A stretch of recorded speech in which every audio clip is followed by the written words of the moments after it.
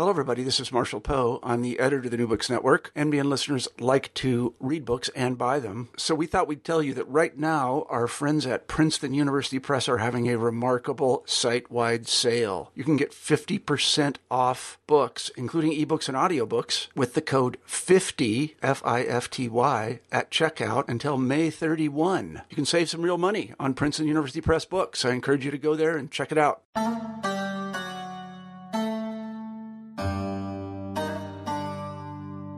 Contemporary scholarship on the Mughal Empire has generally ignored the role Sanskrit played in imperial, political, and literary projects.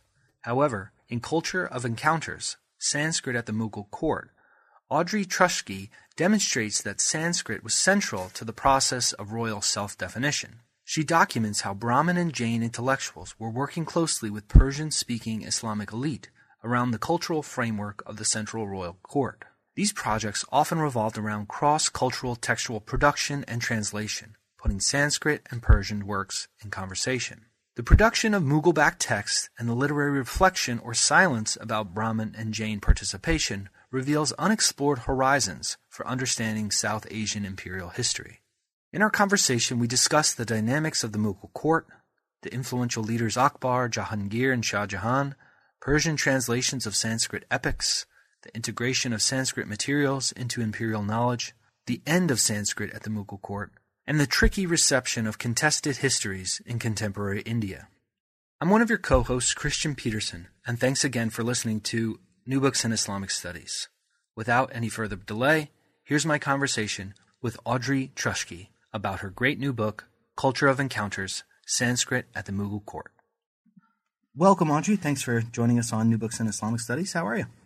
I'm doing well. How are you? I'm great, yeah. And it was great to read your new book, or one of your new books, Culture of Encounters, Sanskrit at the Mughal Court.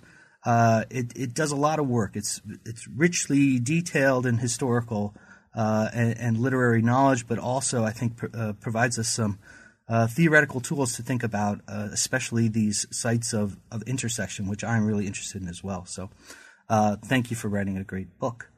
Before we hop into the book, though, it's our tradition here to learn a little bit about you and how you came to the study of Muslim society. So could you tell us perhaps what drew you into the study, mentors that were influential, or how you ended up where you are? Absolutely. So, I mean, for me, this really goes back to college. And the original hook for me, which may be a little bit surprising, given this book, was actually religion. I was a religious studies major as an undergraduate. My interest in religion goes back as far as I go back, basically. And when I went to college, I didn't really have a specific idea of what religion or religions I would study. I took a class on Hinduism, and I was totally blown away. The stories, the gods, the entire sort of mythology, cosmology, it was so starkly different than anything that I, as an American born and raised in the Midwest, it was so different than anything that I had encountered up until that point in my life, right? I was 18 years old, a freshman in college. And to me, that sort of initial bafflement, what that signaled was that I was lacking something. I thought, if I don't have any framework for comprehending it, I better get that framework. I better figure this out. And that was sort of the initial hook. From there, things snowballed. I ended up taking 4 years of Sanskrit as an undergraduate at the University of Chicago. I ended up taking a bunch more courses on Hinduism in particular and Hindu thought. And it really remained my focus remained on India and on Hindu traditions in particular as an undergraduate. When I then decided to go on and do graduate work, I was growing more interested in history and in sort of grounded history. I was growing more interested in empires and power. And my sort of study of Hindu stories, particularly of the two great Hindu epics, sort of where I was at that point was not lending itself well to a more historical framework. And so I decided to add in Persian and Islam. I started learning Persian. I started learning a little bit about Islam. And then early in my graduate career, I sat down and I thought, what can I do with all of this? I have a little bit of Persian. I have a solid background in Sanskrit. I have a training in religious studies. But by that point, I was growing a little bit less interested in religion questions. And so I thought, the Mughals. That's what I can do, right? In terms of Indo-Islamic history, that's the biggest game in town. Let me look at this empire and see what I can come up with. And as it turns out, the Mughals had a sustained, long-term, nearly 100-year interest in Sanskrit traditions, both sort of Hindu, specifically Brahmin-led traditions, and then also Jain traditions, as I talk about in the book. So that's sort of how I came to it. I mean, it's not... But it's not so much a personal story. It's really more of an intellectual love. But I have grown ever more fascinated over the course of my adult life in these topics. Sure. Now, this project, as far as I understand, kind of stems from your dissertation work. Can you talk a little bit about how this project began to emerge, first as a dissertation, and then perhaps some of the changes in transforming this into a book? Absolutely. So as a dissertation, so like I said, I'm sitting there, I'm thinking, okay, I've got a bunch of Sanskrit knowledge. I'm starting on Persian. I'm going to, be able to read pre-modern Persian within a couple of years. What can I do with this? I come up with the Mughals. And at that point, my PhD is coming out of an area studies department, a South Asia studies department. I was being trained by language and literature people. And so I very much had a sort of framework and mindset of looking at literary encounters. And in the dissertation, I explicitly framed the set of texts and cross-cultural interactions that I discuss as Sanskrit and Persian interactions. Later, after the dissertation, after my PhD, when I started to transform that work into a book, I thought that, some of those linguistic categories were perhaps more useful than others. What I basically did in the book is I kept the emphasis on Sanskrit. I think that is useful as not only categorizing a language, but an entire literary culture and tradition of knowledge. But then I sort of replaced the Persian side of the framing with Mughal. Right. So sort of substituting in more of an imperial political category, whereas previously I had a literary one. And I feel that in the book that allowed me to tie this set of literary encounters much more closely with the center of Mughal power. It allowed me to ask much more pointed questions about why were the Mughals engaged in this set of cross-cultural literary interactions? What did they get out of it? How did this play into Mughal authority and the articulation of Mughal power in the Indian subcontinent? I do recognize in the book, of course, that when you talk about Sanskrit-Mughal interactions, you are using non-comparable categories, right? Mughal versus Sanskrit, right? I mean, language versus an imperial power. But yet, I think that it is a useful framework. In terms of other changes, I think the book is more strictly historical than the dissertation. I have sort of, over the last several years, remade myself into a historian, right? As I said, I come out of a language literature training. I have not abandoned that. I have embraced that, but I have brought that into the discipline of history, right? And I now teach in a history department as a historian. With the first book, I consciously made an attempt to sort of present this story and this narrative more in a historical mode.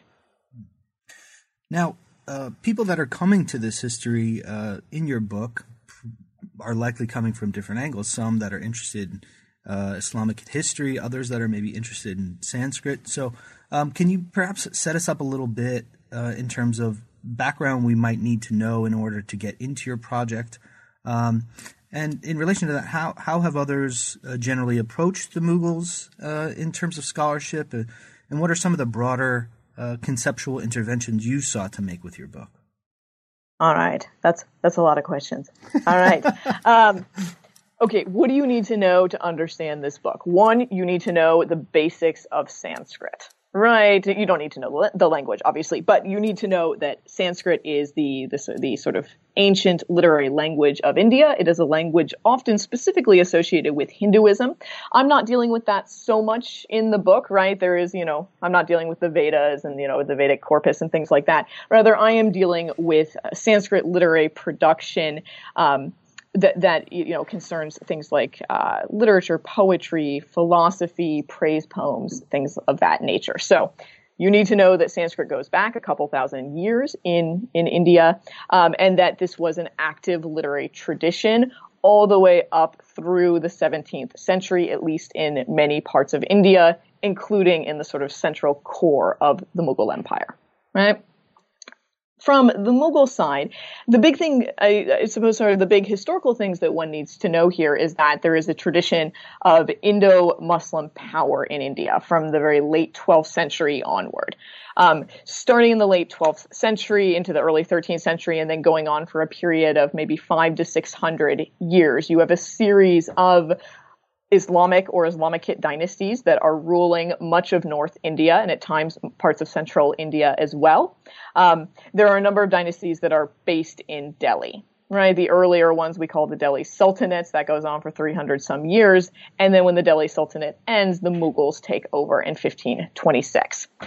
The Mughals were eventually they grew the largest empire in Indian history up until that point in time. They were incredibly powerful. They were incredibly wealthy. They were widely known and sort of respected and feared across the world. When most people think of the Mughals, right? I suppose most people actually never think of the Mughals, okay? But for people who actually do think about the Mughals, okay, people sort of think of them in two major frameworks. They think of them as Muslims through a religious framework, and the Mughals were Muslims, that is true, okay? And then they think of them through a sort of language framework as speaking Persian. That is also true. The Mughals declared Persian their official administrative language in 1582, and that decision lasted for the entirety of the rest of the Mughal Empire. Because of this, right, so people think about the Mughals as an Islamic or an Islamicate dynasty. They think of them as a Persian or a Persianate dynasty. Most people have thought that the Mughals have nothing to do with Sanskrit, right? Why would a Muslim Persian-speaking dynasty care about India's ancient literary culture, right? Why would that come up? And so I think, sort of where one place that I start, at which I start the book, is to say that people have just never asked the question. No one's ever asked, were the Mughals very interested in Sanskrit? Because people have assumed that they weren't before even really posing the question. And so people just haven't looked. They haven't looked for the sort of relevant sources, the relevant documentation of this. To sort of add to this, a significant number of my sources are written in Sanskrit. Aside from myself, few, if any, Mughal historians know Sanskrit. Most of the Sanskrit materials I work with are not translated. And so as a result, there's this entire huge archive of materials relevant to studying the Mughals that Mughal historians, one, don't know about, and two, can't access in any case, right? And so sort of through sort of ignorance and neglect, rather than any sort of animus, this idea has been perpetuated, over numerous generations of scholars that the Mughals had no interest in Indian traditional society and Indian learning cultures, and certainly not in Sanskrit, the high literary language of classical India. I hope that my book blows all of that out of the water. In terms of conceptual ideas, so, I mean, there are numerous ones in the book. Maybe two that I will highlight here are the cross-cultural encounters framework and the sort of anti-legitimation framework. So for the cross-cultural encounters framework, when most people think, or most scholars think of cross-cultural encounters, we think of this as occurring on the edges of something. Right. Often this is something that we talk about on the frontiers, right? On the frontiers of empire, there's all sorts of interesting cross-cultural stuff going on. Or maybe it was a more peripheral member of a court or a society or an empire that was doing certain things, right? And in fact, some Mughal historians have recognized figures such as Dara Shikoh, a mid-17th century Mughal prince who sort of did have his own little mini interest in Sanskrit text, right? But people have always said, oh, that was just a Dara thing. That was just a peripheral thing. I argue that the cross-cultural Sanskrit Persian or Sanskrit Mughal encounters that we see in the mid-16th to the mid-17th centuries, these are not peripheral, they're not on the edges, they are central, and we see them at the core of the empire. These are sponsored by the Mughal kings. They are happening in the central Mughal court. right? So I'm sort of adopting a framework of encounters or interactions, but then I'm placing it in the very center of the empire. And one of the sort of stronger arguments that I try to advance in the book is precisely that these cross-cultural encounters are central to understanding the nature of Mughal power, right? You can't just portray them as sideline issues. You know, the Mughals were a Persian-speaking Muslim dynasty, and oh yeah, footnote 32, they were kind of into Sanskrit a little bit, right? That doesn't suffice. The second conceptual interface conceptual idea that I would point out that kind of frames the book and comes up at various points is that I am very dissatisfied with legitimation. So historians in particular draw upon this idea of legitimation to explain why governments do sort of non-military activities, right? Everybody understands why an empire goes out and conquers a province, right? That's sort of the raison d'etre of empires, right? To go out and conquer various people. But why is an empire interested in literature? Why do they care about poetry? Why are they sponsoring scholarship? And what many people fall back on is legitimation. This idea that governments need to justify their rule, right? The reason why I am not satisfied with legitimation as a framework that explains the set of cross-cultural encounters that I discuss is that legitimation assumes a certain audience, right? It assumes a broad-based audience. It also assumes the need to justify one's power. And I'm just not convinced that any of that was actually an operation in terms of Mughal encounters with the Sanskrit cultural world. In short, I argue in the book that the Mughals were interested in Sanskrit sort of in order to create a story and a narrative for themselves. This wasn't about the Indian people they ruled. It wasn't about the Rajputs, the Hindu kings that they were trying to incorporate into the fold.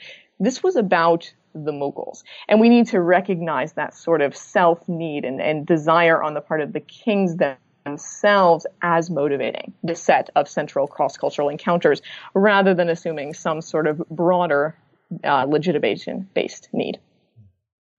Yeah, it's great. And you do all of that very successfully, I think. Now, a lot of the kind of case studies you're looking at are either centered or kind of related to the Mughal court specifically.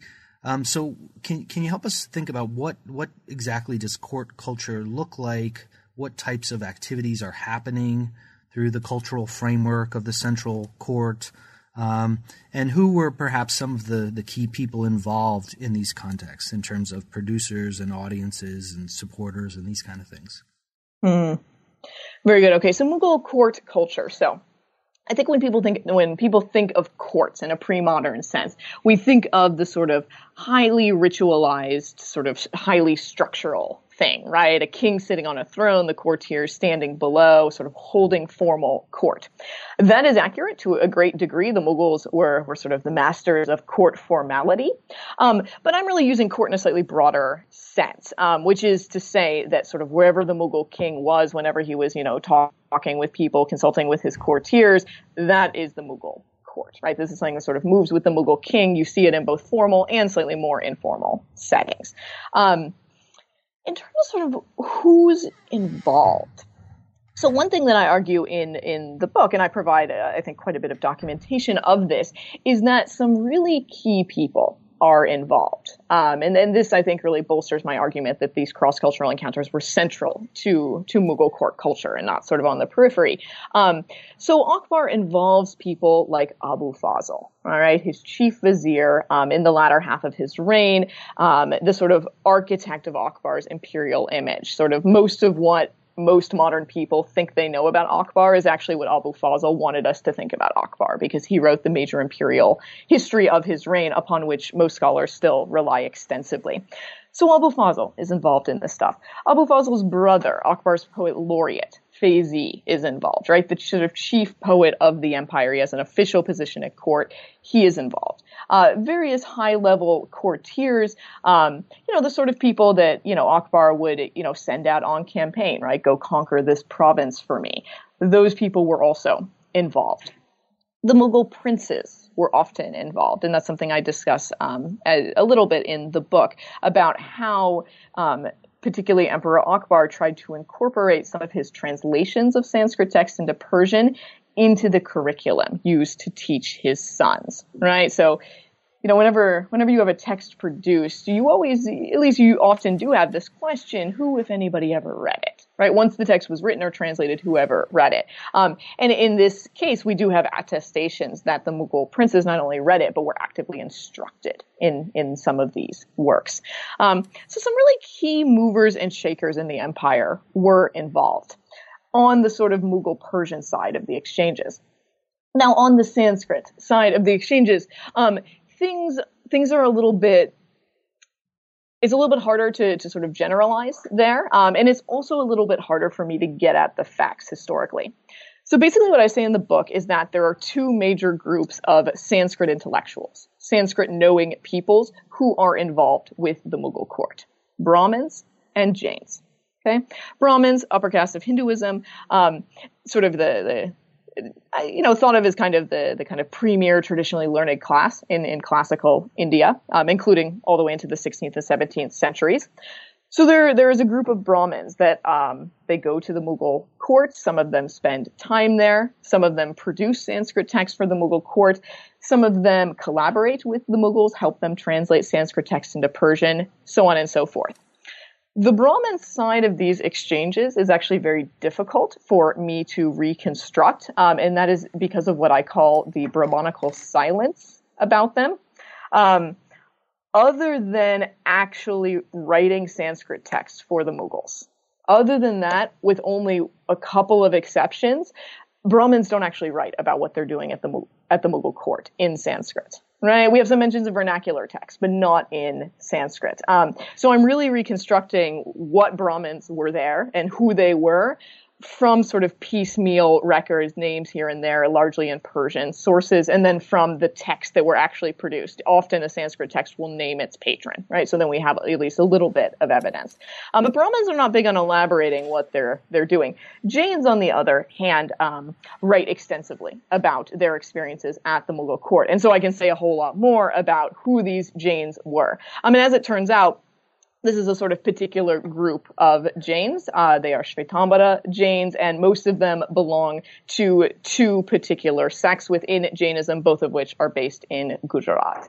And that is something I try to delve into in the book as well, is kind of the sort of highly localized and regional nature of where at least some of these groups of Sanskrit intellectuals are coming from.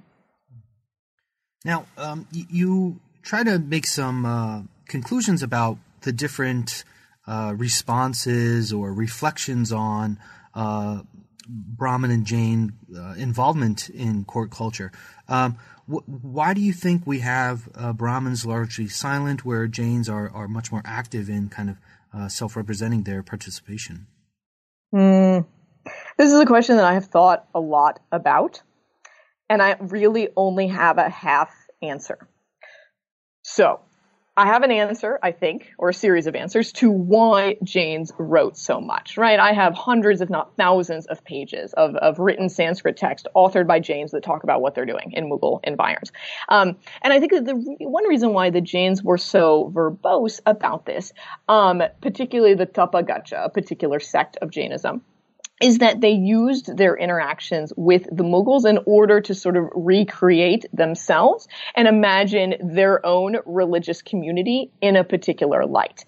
And you see things such as some of these Jain authors will adopt the language of Mughal supremacy and Mughal imperialism, and they'll start talking about things, writing in Sanskrit, that sort of sound very odd, right? So they'll talk about, for example, armies of monks that start to go out and conquer people, right? This doesn't mean that Jain monks were going out bearing weapons in the 17th century, right? But rather, this is an importation of sort of how the Mughals went out and conquered various areas and then a Jain writer coming along and saying, hey, we can use that sort of imagery, right? We can talk about our success as a religious group in using that sort of language. And so I think that this set of encounters, I think that it was crucial for this particular sect of Jainism, and I think that it helped them and in their sort of quest to reimagine themselves in a particular light. So in terms of the other half of this question, why didn't Brahmins write very much, really hardly anything in Sanskrit about their interactions with the Mughals? I'm afraid that I don't really have a great answer to that question. I do pose the question in the book. I am open about the fact that I don't really have a solid response to it. But I do say a couple of things. The first thing that I say is I caution pretty strongly against reading any sort of anxiety or any sort of animosity or kind of negative things into that silence.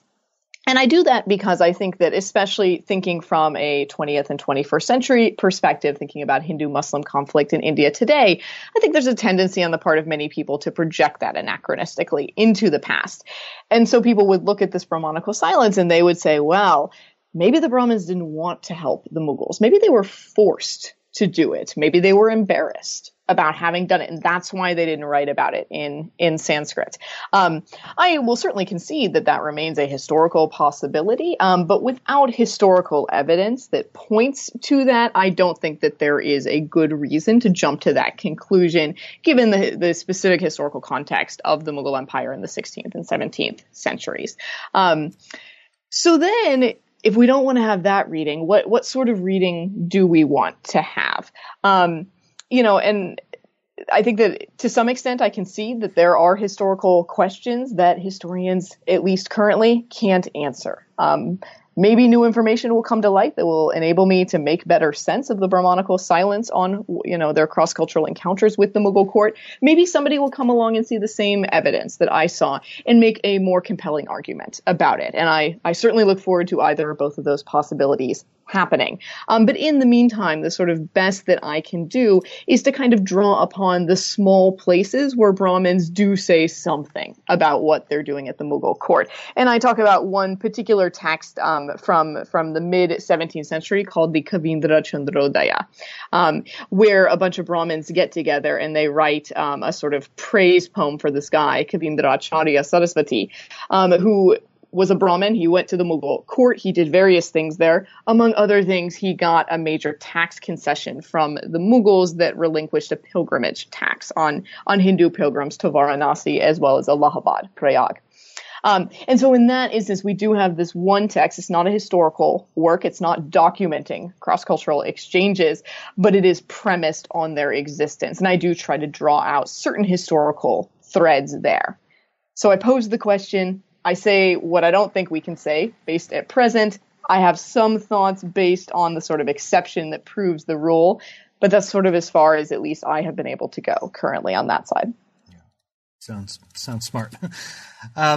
Now, a good portion of the book deals with this process of translation and translation projects. And one chapter you focus on Persian translations of Sanskrit classics. Can you talk a little bit about the purpose or the goals of these translations, how they were produced, how they were consumed, and what it might tell us about the Mughal court? Very good. So these translations. So the process of translation itself is actually kind of interesting.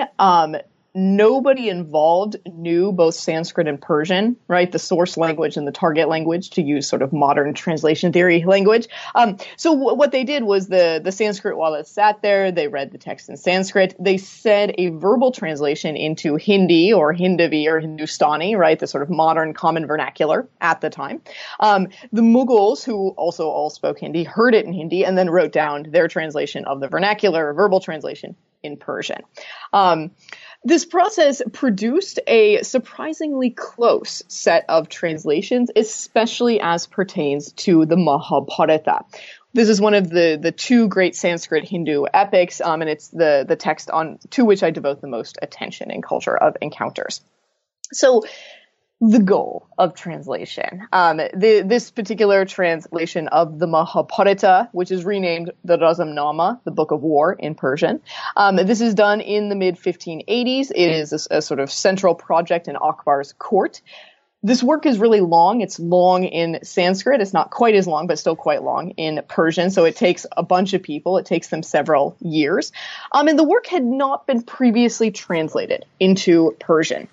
And so when I set out to sort of theorize about the goals of the translation, I kind of deal with this, I suppose, in two sections. One, I try to talk about the goals going into the translation, right? And at that moment, I mean, you have the Mughal king Akbar in association with sort of, some of his central courtier guys. They decide that they want to translate this Sanskrit text, but they don't yet know what's in it. Right. Presumably they know the basics. Presumably they have some sense that, there's two sides, they fight a big war, one side wins, right? Or something like that. But they don't yet know the sort of detailed content. So I'm trying to figure out what their motivations were at the moment where they didn't yet know the details of the text. And I basically argue that it is a pseudo-historical attempt. Right? It's a pseudo-historical mission for Akbar and his court. Akbar had a deep vested interest in projecting himself as an Indian king, not as an Indo-Muslim king, not as a Muslim king, not as an invader, but as an Indian king. And in order to do that, he drew upon the, by that time, several hundred-year-long tradition of Indo-Muslim rule, but he also wanted to go back even further. And the Mahabharata allowed him to do that. This is one of our earliest Sanskrit texts that deals with the question of kingship, right?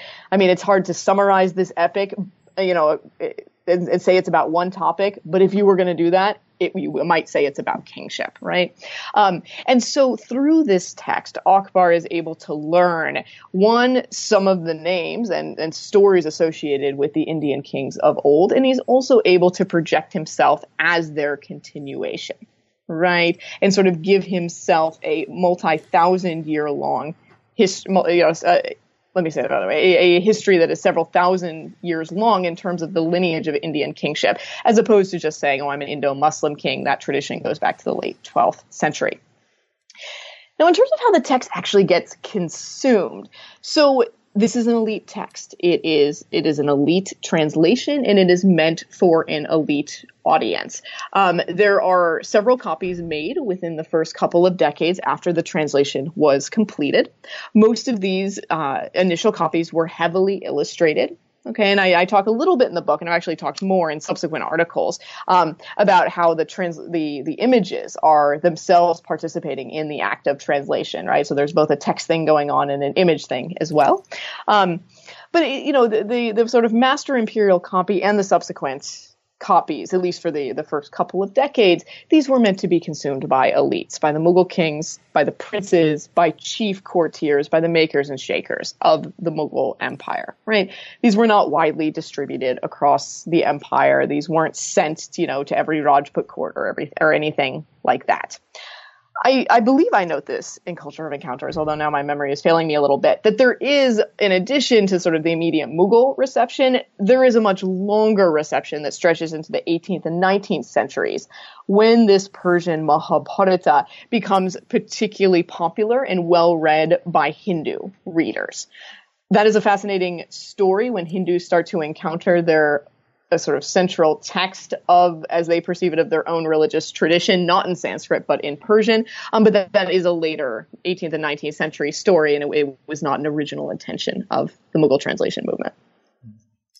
Now, you mentioned briefly earlier Abu al-Fazl and his role in kind of the literary production of Mughal kingship.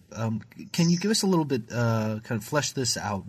How was he integrating Sanskrit materials into the imperial knowledge realm? What was the motivation behind his work? So yeah, this is the sort of core topic of chapter 4. So, as I mentioned, Abu Fazl wrote the major imperially sponsored history of Akbar's reign. Not the only imperially sponsored history, not by a long shot, but the major one. The last one is sort of the defining one, the one that we all Mughal historians still really rely upon today. And he wrote this in 3 volumes. The first 2 volumes are chronological, more straight up chronicle. But then volume 3 is the Ain-i-Akbari. And this is an attempt to account for the institutes of Akbar. Abu Fazl covers a huge variety of topics in this incredibly long text. He talks about the army, he talks about the royal household, he talks about the different provinces of India. And he also has a section on traditional Indian learning, which is basically Sanskrit learning. He goes over the different schools of Indian philosophy, right? The sort of six traditional darshana is the sort of six traditional, we might say, Hindu schools of thought now, plus the sort of three additional Jain, Buddhist, atheist traditions. And he talks about Sanskrit literature. He talks about the Nayika traditions, so on and so forth. And so what I do in chapter 4 is I really delve into sort of certain key parts of that. And I talk about, what was Abu Fazl doing here when he tries to explain Sanskrit knowledge in a Persian sort of quasi-historical work? How does he do that, right? What is the point of all of this? Just to highlight one thing that I bring out in that section, one really striking thing to me when I started reading this is that Abu Fazl uses an incredible amount of Sanskrit vocabulary. And I give an example in the text where he's discussing Mimamsa. Mimamsa is a school of philosophical thought within the Sanskrit tradition. And much of Mimamsa discourse is highly technical. In this particular section, Abu Fazl is talking about the means of knowledge. How do we know what we know? Right? If you see something directly, that's pratyaksha, that's direct perception. What if you infer something? That's something else, right? So he's outlining what are the acceptable means of knowledge in Mimamsa philosophy. And yet he uses so much Sanskrit vocabulary that this passage is basically unintelligible to anybody who has not been properly trained in Mimamsa philosophy. As a Sanskritist who has spent more time than I honestly might have liked reading Mimamsa philosophy, it made perfect sense to me. But there's no way that your average 17th century reader of Indo-Persian made sense of this, right?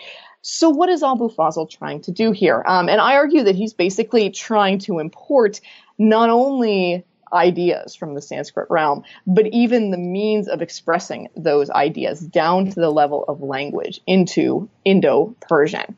And this sort of plays into a larger point that I try to make throughout the book, that this set of cross-cultural encounters, especially as Akbar's court conceptualized them, this was not something that was supposed to happen and then stop. On the contrary, this was something that was supposed to be ongoing, right? The idea being, and this is why I titled the book Culture of Encounters, right? That encounter itself was supposed to become a central part of the Mughal tradition. Now, whether this was successful, I don't know if I would say that, right? But I think that was the vision of particularly people like Abu Fazl. Now, towards the end of the book, you kind of point to, but I'm assuming you take this up in part in some of your current work, is the decline of Sanskrit at the Mughal court. So can you talk about some of the shifting circumstances that kind of enabled this decline? What was all it about? Right. So I basically argue that there's kind of two major, largely separate, basically totally separate actually, processes going on here. There's sort of a language thing and then there's a politics thing. And the language thing I deal with first because I think that it really bears the brunt of sort of explaining the causality here. Why did Sanskrit decline as a popular tradition with which to engage in the Mughal court? So basically, Sanskrit was kind of on the way out in the 17th century. And as it was on the way out, Hindi was on the rise. And not just Hindi as a vernacular language, that you would have conversation in the bazaar when you're buying your rice, right? But Hindi also as a high literary language, particularly Braj Pasha. And this is something that other scholars have written extensively about, particularly Alison Bush, and I draw upon her work extensively in this section of the book.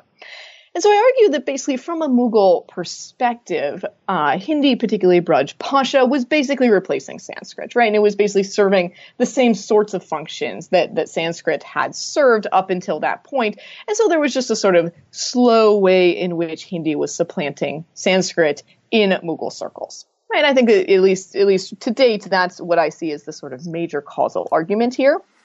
There is also a secondary reason, however, which is a political shift. Aurangzeb Alamgir comes to power in 1658. There is a violent war of succession. He kills two of his brothers. He drives a third out of India, and he throws his father behind locked doors and sort of throws away the key, so to speak. None of this was unusual. Violent successions were actually quite standard in Mughal India.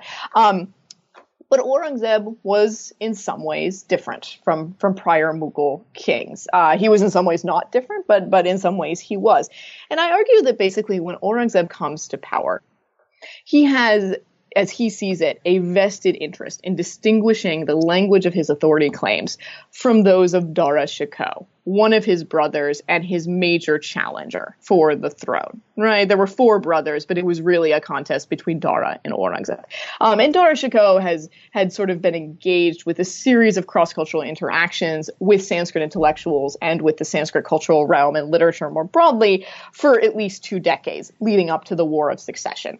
So when Aurangzeb comes to power, I think, as I read it, he sort of thinks, I don't want anything to do about this. A lot of people thought Dara was going to win the war. That didn't happen. Aurangzeb won. So let me just have a strong break with Dara's way of articulating himself as the to-be Mughal emperor. And so what Aurangzeb does is he cuts off the remaining ties, which is really singular, the sort of single remaining tie between the Sanskrit cultural world and the Mughal court, which is that this guy I mentioned before, Kavindracharya Saraswati, is still at the Mughal court. He was receiving a regular stipend from Emperor Shah Jahan, and he was still sort of hanging around. So Aurangzeb cuts him off and sends him packing. I think it's important to emphasize that this does not kill off the Mughal interest in Sanskrit entirely, especially at a sub-imperial level. So Kavindracharya, for example, he lands on his feet. He goes over to Danishmand Khan, a Mughal noble, and sort of, has some ties with him. One of Aurangzeb's uncles later sponsors some Sanskrit-related projects. Shaista Khan is his name. He even authors Sanskrit poetry himself, which is a sort of new type of thing that we don't see happening in the Akbar through Shah Jahan period.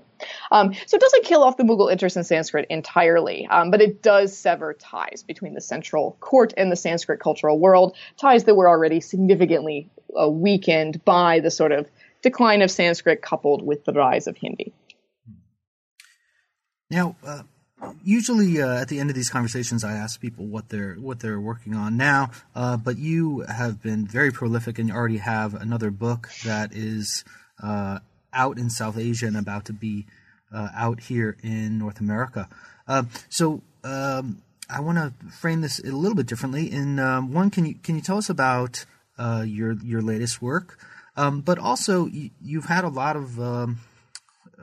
There's been a great reception in terms of volume in contemporary India of your work, both for Culture of Encounters. You got a lot of, I think, it seemed like positive responses. But then there's also an interesting take on your new book. So can you tell us a little bit about what your new book is, and then maybe talk about what is it like writing history in the context of contemporary Indian politics? All right. So great set of questions there. Okay. So my new book, which is going by 2 different titles, somewhat confusingly. So in India and the Pakistani edition as well, it is titled Aurangzeb, the Man and the Myth. The North American edition, which will also be available in Europe starting next month, is titled Aurangzeb, the Life and Legacy of India's Most Controversial King. My North American publisher said that nobody in America is going to know who Aurangzeb is, so I needed a more descriptive subtitle. Anyways, so this is basically, in most respects, this is a straight-up biography of Aurangzeb Alamgir, the 6th Mughal king, the sort of last of the major Mughal kings who ruled for nearly 50 years, from 1658 to 1707. No one has written a biography of Aurangzeb in a number of decades. There are a number of reasons for that. Some of it has to do with sort of an exhaustive treatment of Aurangzeb by an earlier scholar, Jadunath Sarkar. But it also has to do with the politics surrounding Aurangzeb Alamgir. He is by far the most hated of the Mughal kings. I would go so far as to say that he is probably the single most hated figure in all of pre-modern Indian history. People just absolutely despise this guy. He is regularly compared to Osama bin Laden, to Hitler, so on and so forth. I knew all of this going in. I knew that the book would be controversial. And you are correct that I had a pretty positive reception for Culture of Encounters. I didn't know what sort of reception I would get in India. I just didn't know how much interest there would be in the first book. But I was pleasantly surprised that it actually, did pretty well and people read it and have sort of seriously engaged with it. I still get emails from people just sort of, wanting to chit chat, asking questions about culture of encounters. The reception for Aurangzeb has been a bit different. There are certainly people who like it, who like that I am bringing a fresh perspective and a sort of non-polemical perspective to a much maligned king. But there are people that don't appreciate it as well. I am the subject of hate mail on a daily basis on social media, especially on Twitter, on basically an hourly basis now. That's obviously not a super pleasant experience. I naturally have very thick skin, which has served me, I will say, very well in this particular situation. But, I guess I sort of have mixed feelings about writing Indian history in this sort of contemporary environment. And it is an environment that is sort of getting worse all the time, especially with the sort of current political situation in India. On the one hand, is it not every historian's dream, somewhere deep down inside, to be relevant? Right. When I started working on the Mughals nearly a decade ago, not that many people cared, right? And I didn't think that very many people would ever really care about my work, right? I thought I'd publish my first book, 7.5 people would read it, and that would be that, right? And that's not what happened, right? My work is relevant. People feel like it has something to say to them that is important in 2017. And I think that is super exciting, right? I also think, on the positive side of things, that there is a real hunger in India for deep history, right? For real history, right? I mean, the sort of Hindu right now is actively trying to rewrite textbooks to flatten out their sort of glorious, diverse, complicated past and to make it some glory story about, the march of Hinduism forward, only interrupted by the sort of harsh sword of Islam. And I think that there are a lot of Indians who sort of have this sense, that doesn't sound right. That doesn't really sound like it's, really getting us into the meat of history. But then where are they supposed to turn, right? Where are people supposed to turn who are hungry for a sort of more historically grounded, even-handed treatment and presentation of the past? And I think that I'm able to provide that on select topics. And I think that is an exciting thing. That said, on the negative side, a lot of these sort of smear campaigns against me, against people connected to me, against anyone who dares to write a review of my book, this amounts to intimidation. When I tell fellow scholars about some of this stuff, some of them are impressed, some of them think it's cool, and some of them think that I am totally insane for doing this. A couple of years ago, I had a sort of little Mughal reading group going on, and I presented some of the Aurangzeb work to them. And I asked them, do you all think I should publish some of this as a popular book in India?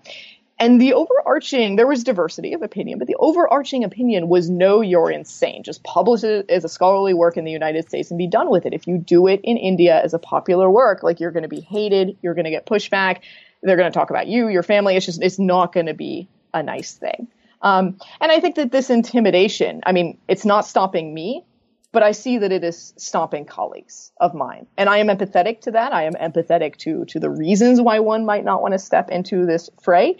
But think about what suffers, right? History suffers. The ability of people in India and really across the world to understand the complexities of Indian history and sort of the real stories about the Indian past. That is what is going to be lost. And I think that is deeply unfortunate. Yeah. Well, thank you for your courageous effort and continuing on. What else should we expect more controversies with your future work, or what exactly are you working on now? What can we expect perhaps a little bit further down the road? So I am at work on a third book project. So the third book project, I want to look at Sanskrit literary histories of Indo-Islamic invasions and rule. So Sanskrit writers, contrary to popular belief, actually start writing about Indo-invasion Indo-Islamic invasions and then rule, basically almost at the moment that they really pick up in the late 12th century. There is a Sanskrit text from the late 12th century that talks about Ghurid invasions into Ajmer and Delhi. And so I'm going to start with that text. I'm going to go all the way through to the early 18th century when we start to see Mughal political histories, basically texts that sort of, by all accounts, you would expect to be written in Persian, and yet they happen to be written in Sanskrit, and sort of trace this series of historical works as a tradition. The goal is to sort of uncover a Sanskrit tradition of historical or at least quasi-historical writing, and then also to see the evolution of Sanskrit ideas of the Islamic other, and sort of what are the variety of Sanskrit perspectives on the dawn and the expansion of Indo-Islamic rule, which was arguably the single most kind of disruptive thing that happened in the second millennium in South Asia.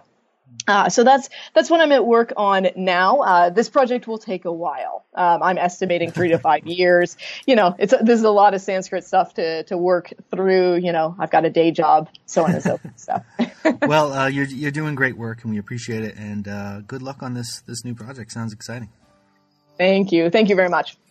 Thanks for listening to my conversation with Audrey Truschke about her great new book, Culture of Encounters, Sanskrit at the Mughal Court, published with Columbia University Press in 2016. Thanks for listening to another episode of New Books in Islamic Studies.